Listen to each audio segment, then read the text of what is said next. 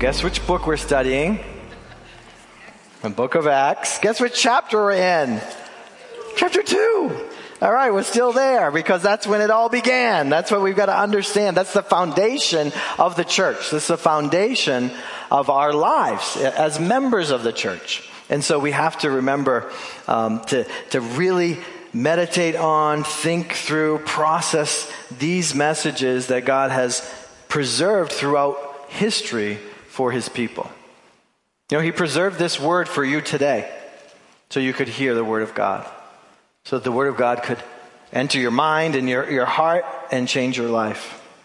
And so this morning's message is called God's Rescue Plan, because that's what's taking place in the narrative of the book of Acts. That's what's taking place there on Pentecost. So often we get distracted by some of the things that happened on that particular day of Pentecost. We can get distracted by the flames of fire, or we can get distracted by the tongues, the different languages that are being spoken.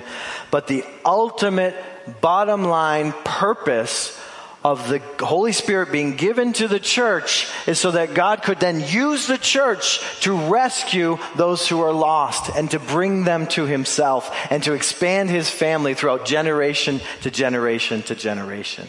You'll see that as we read his word this morning. Particularly, I want you to go to Acts chapter 2, verse 38. And I just want to read to you what Peter says. So he's been preaching to them. These are the Jews that have gathered for Pentecost. Pentecost is a Jewish festival that the righteous Jews, those who were trying to live righteous lives by keeping the law, because this is Old Testament times, right? By keeping the law, they were there in Jerusalem. They had traveled from all over so they could be there for this feast of Pentecost.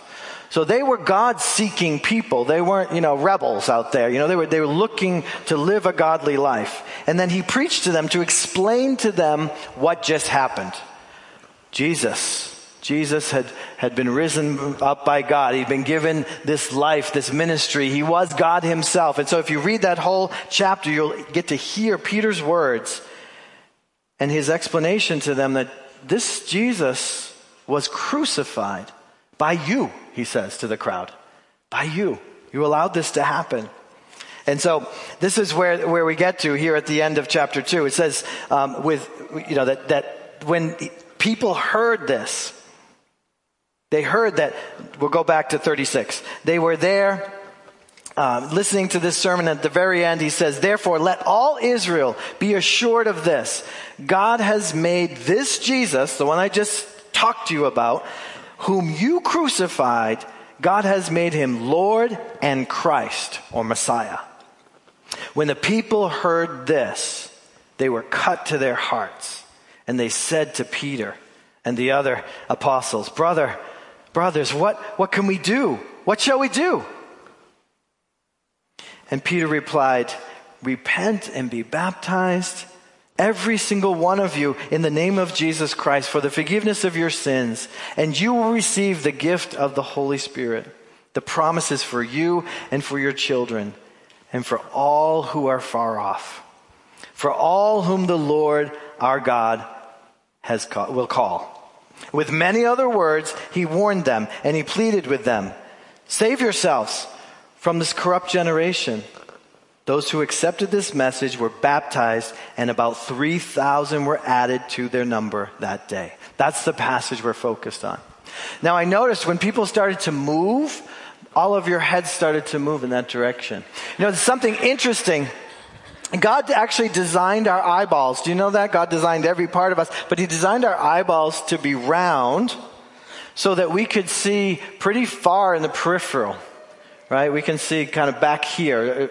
At some point I have to turn my head, but you can see not just straight ahead. Some animals, some creatures, some lizards and things, they can only see straight ahead, or but we were given these beautiful eyes so that movement, things that move, actually attract us. And we start to turn our eyes, but then our head follows, right? So that is a little bit of an illustration of what repentance actually means, right? Because Peter's response to their question, what shall we do, starts with this word repent. And that word has been used and abused throughout culture, but I want us to understand biblically what repent actually means. Because repent is a simple term, just like it's simple to turn your head and to look in a direction where you see movement, right? Repentance involves turning from sin and turning to God. You don't want half of that message. It's not just turning from sin, depriving yourself of something. It's turning to God and filling yourself with something. It's replacement. It's not just, saying no, just gritting your teeth and trying to stand firm. It's turning into a relationship with God. So we're going to practice this. You can stay seated if you need to, but if you'd like to stand up and stretch, you can. And we're going to practice repentance. You ready? All right. None of you want to stand? Okay. One of you stood up. All right. You can do it with your heads if your neck turns, right? So over here, we have some kind people who are willing to stand up and lift up their sign and try to get our attention. Are we all looking? All right. So in order to repent, we have to turn from sin and turn to God, all right? For us specifically this morning, through Jesus, we received this amazing grace that even though we had been attracted to these things and we had been involved in these things and the ultimate cause of these things would be our death, Jesus took that death on the cross for us. And so we are to put our attention on Him, and our thanksgiving and our praise goes to Him because of His great, amazing grace. Right? So let's repent, right? So let's be attracted to the movement over here. And then 1, 2, 3, repent and turn over here. And thank God for the relationship we have with our Father in heaven because of Jesus Christ. Let's practice again. I'm attracted to these things. I'm being drawn into these things. But then I realize, like Tanya said, I need to repent and I need to get my eyes on Jesus. I need to remember His cleansing, His power, the forgiveness of sins that He's given us, and be filled with the Spirit. One more time. All turn this way. Oh, it's so attractive. It's so moving. It's so, let's repent. Over here. Jesus, we thank You for who You are. We thank You that You give us freedom from sin. We thank You that we're no longer slaves to sin. All right, you may be seated.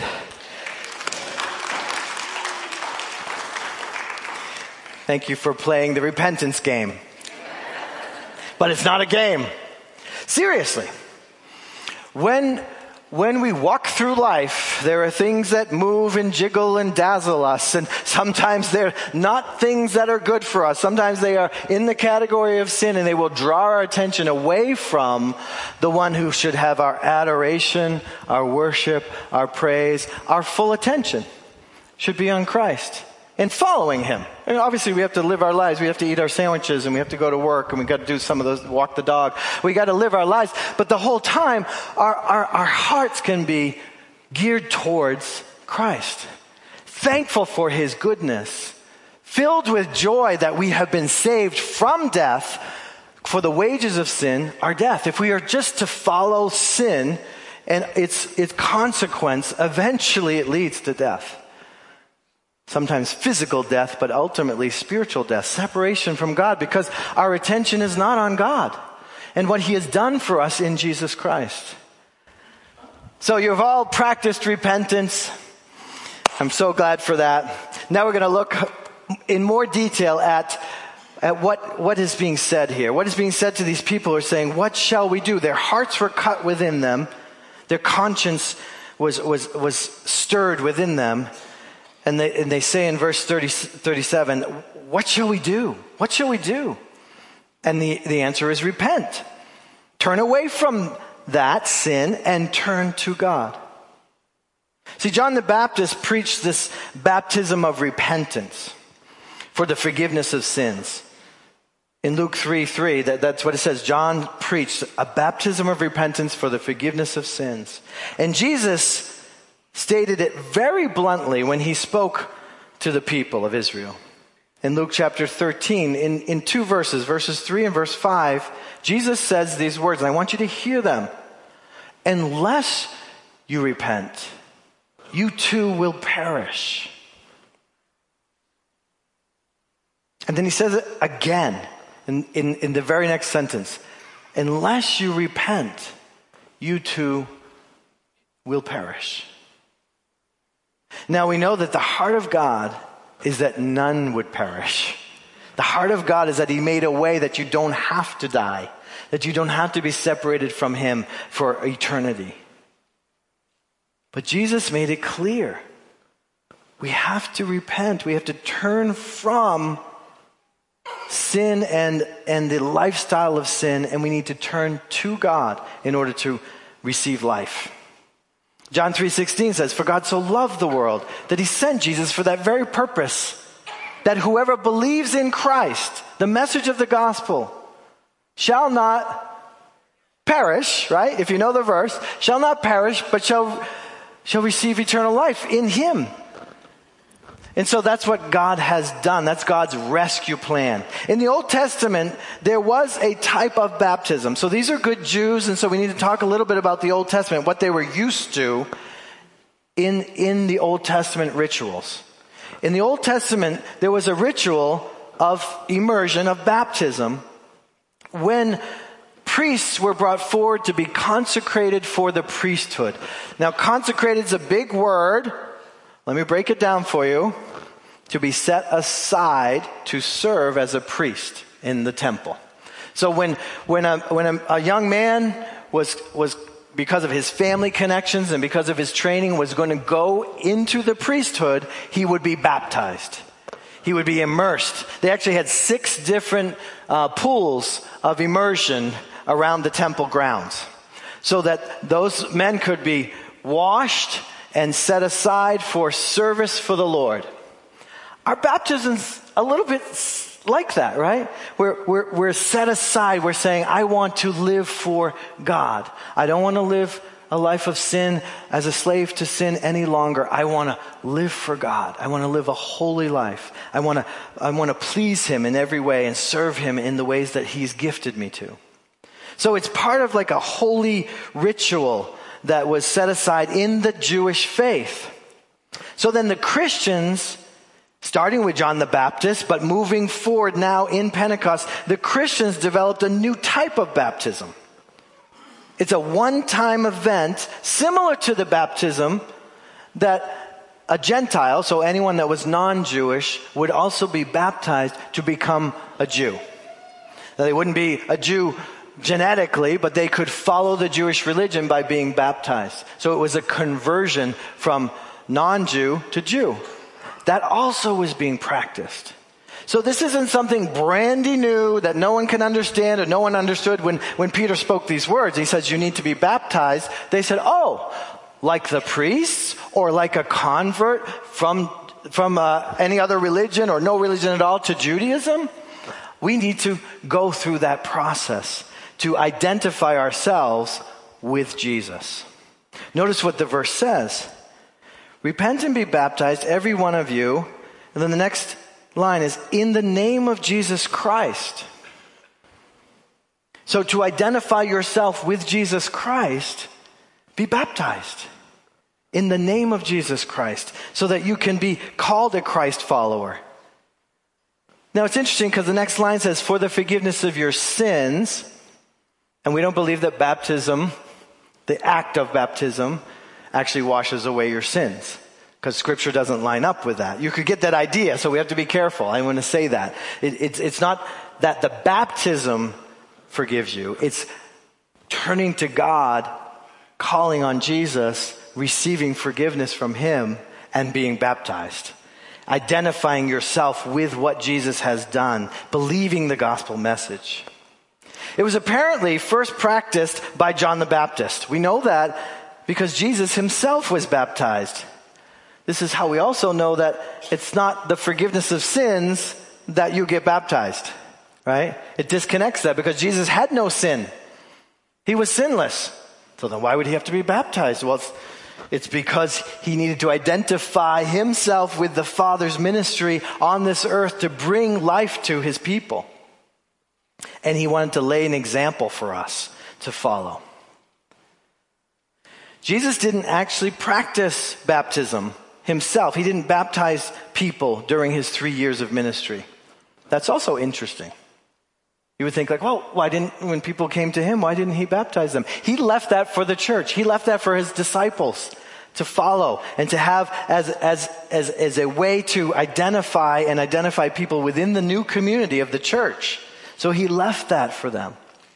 But he did make it a requirement.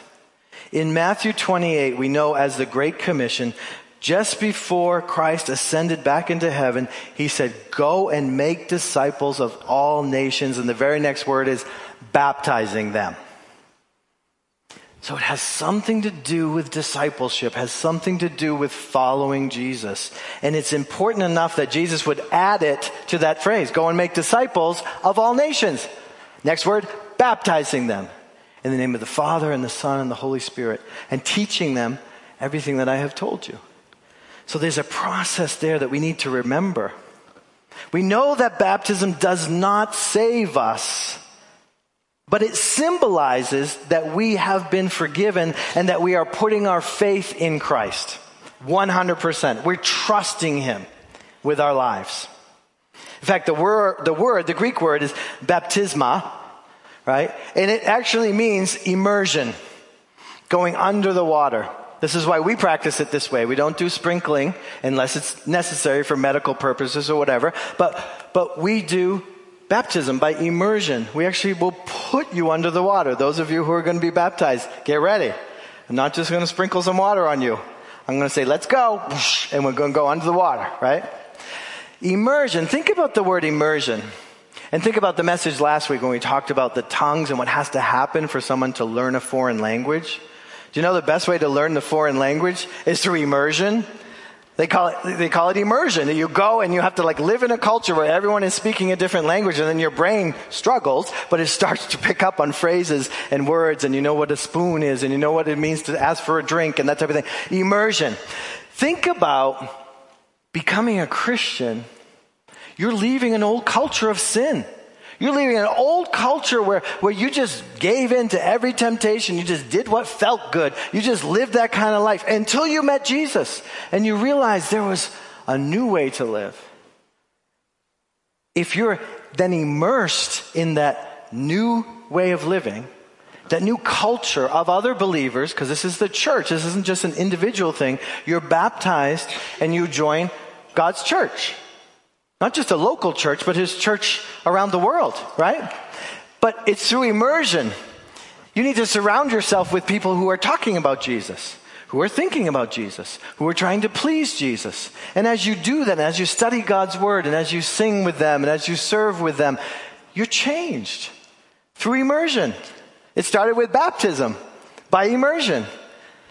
Those of you who have become Christians and then try to do it all alone, that's crazy, or as they say, cray-cray. That's cray-cray. You can't do it alone. It's too hard. When you get discouraged, when you're upset, when you don't know what to do, you are called back to that life because those are the habits and things that once held you captive. And you don't have an example. You don't have anyone around you saying oh, actually, no, here's what you should do. Let's pray and ask God for strength so you can do the right thing. So you can keep following Jesus here. So through immersion, through being surrounded by, this is the beauty of the church, being surrounded by other believers. It's not 24/7 because you got to go to work or you got to do certain things that you can't always be with other believers. But in the opportunities that God allows you to, you are being changed. You're becoming more like Christ together. It's a beautiful thing. It's a beautiful thing. It signifies not only going under the water, it doesn't produce salvation, but it signifies that you have been saved. It puts you in that category. It takes you from being unsaved to being saved, from being lost to being found. And it's a symbol for the whole Christian community to celebrate together, and we'll do that next week. Because of what Jesus has done for us, Our sins are completely covered. So when we're immersed, you could also think of that as like, my sins have been paid for. They're covered. I'm covered now in this water. I've been drenched in this water. Your sins have been covered by Jesus. He did what was necessary to cancel them and to cancel their power over your life.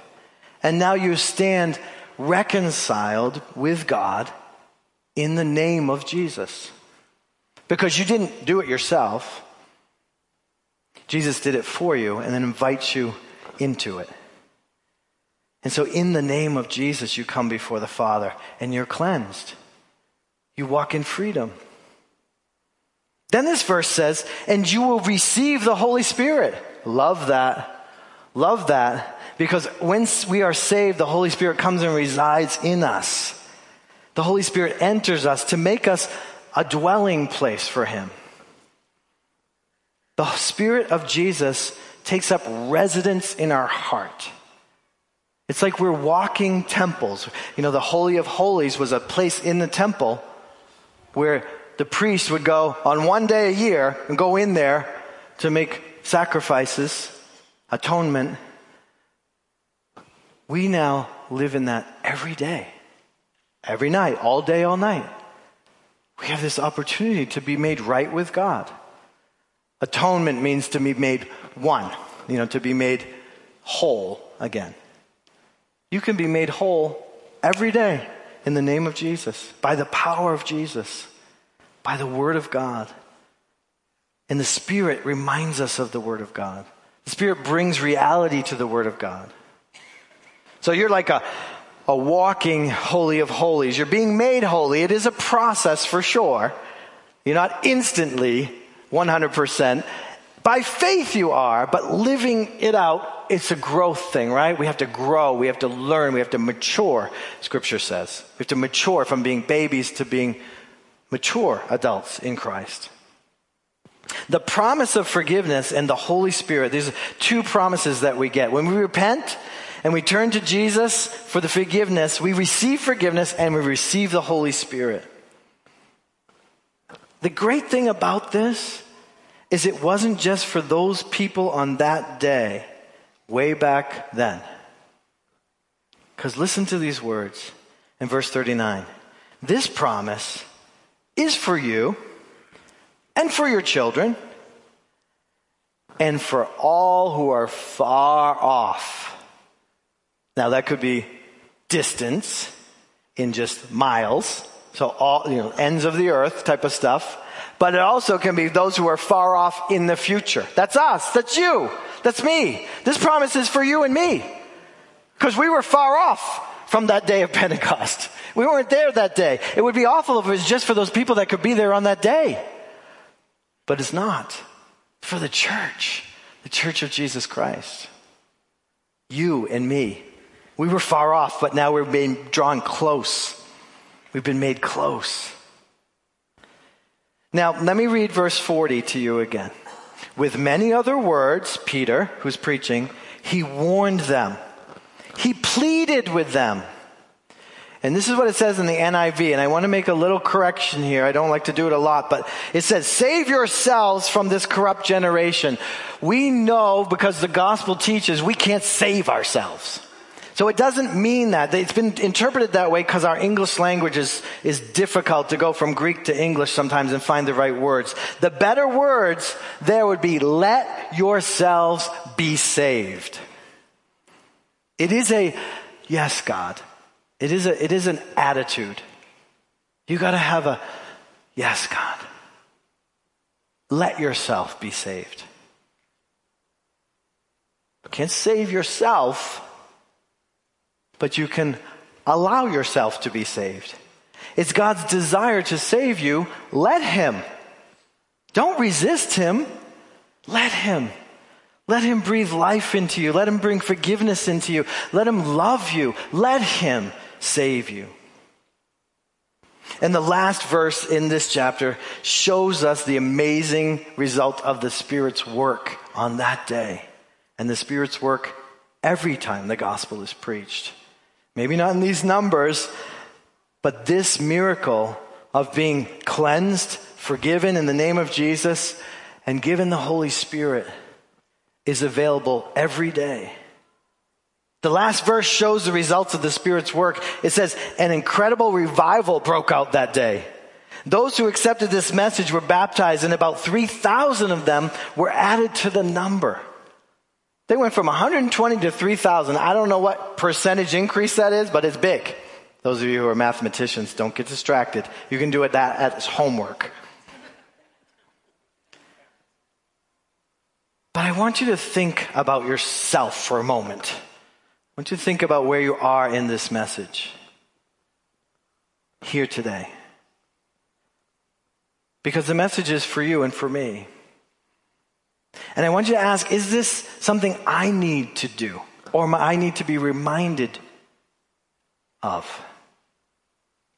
Because if you've repented and turned to Jesus, gone from a life that was controlled by sin and received his forgiveness and grace, then you should then have been baptized at some point in that journey. If you haven't been baptized, good news, next week there's baptism. It shows your connectedness to Jesus. You're wanting to be one of his family. It lets the family of God receive you in that way and welcome you in that way and hear from you. What has God brought you to? So here's who we are as believers. Those who have walked through that repentance process, those who have been forgiven of their sins, those who have walked in a discipleship relationship and been baptized and been filled with the Spirit. Here's who we are. And I want you to know this is you. I want you to have confidence that this is you. And if it isn't, if somewhere in you you're like, oh, I'm not sure, then I want you to pray. We'll take some time and pray in a minute. But this is who we are. We are turn around and be rescued people. We are repent and be forgiven people. Right? It's a process. We are baptized and Spirit-filled people. Those who are in Christ. We are Jesus people. We're his family. We're his brothers and sisters, Scripture even says, which is amazing, right? So, are you, let's just turn those two words around, are you a turn around and be rescued person? Have you done that? Has it happened? Are you a repenting and receiving forgiveness person? Have you been baptized and filled with his Spirit as a person? Do you consider yourself to be a Jesus person? I belong to Jesus. I'm one of the family.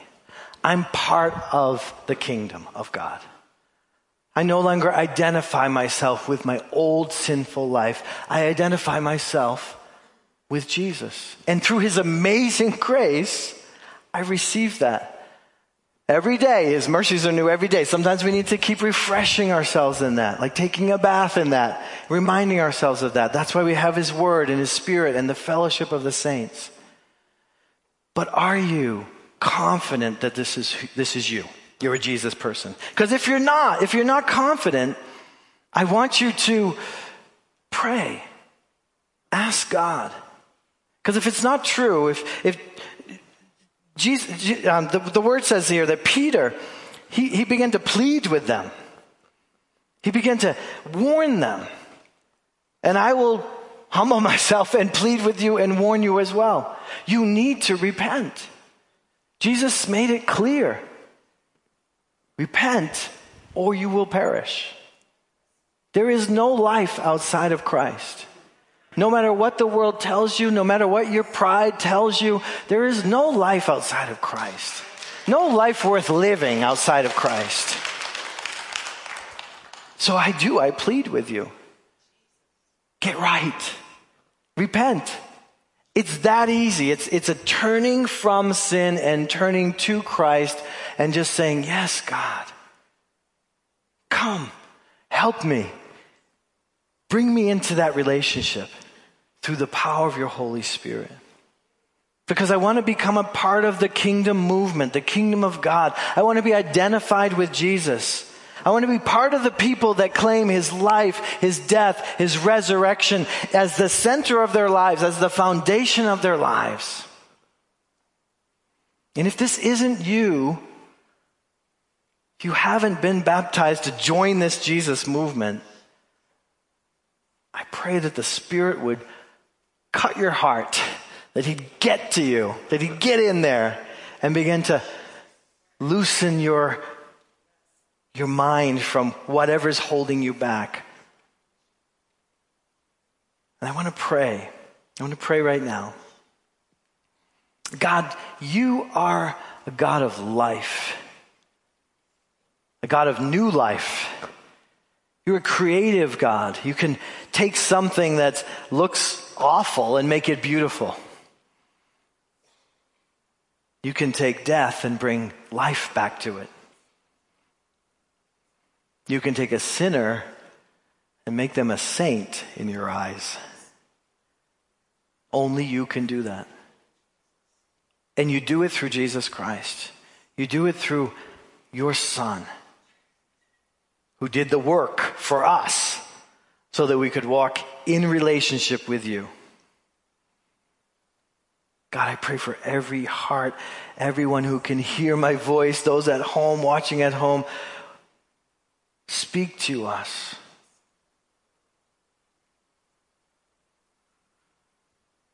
Help us to hear your voice. Help us to know whether we are lost or found. Whether we're dead or alive because of Christ. We want to be found in you, in Christ. So God, we just ask that your Spirit would just hover over us and keep working on us and continue to speak clearly to us so that none would perish, but all would find eternal life in Jesus. Pray this in his name. Amen.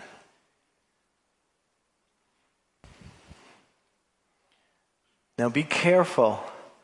We're funny people. I think we got trained by the television remote control or the buttons on the stereo in your car to change channels. Are any of you channel changers? You're always flipping through the channels, flipping through the channels, flipping through the channels. I want you to try to resist the channel changing nature that some of us have been trained in. And let the Spirit of God speak. Because it's a still small voice sometimes. It's a thought, it's an impression, it's a feeling. He speaks softly, often. And we'll miss it if we're running through the channels. If we're looking for something to entertain us. Remember, our eyes are attracted to movement.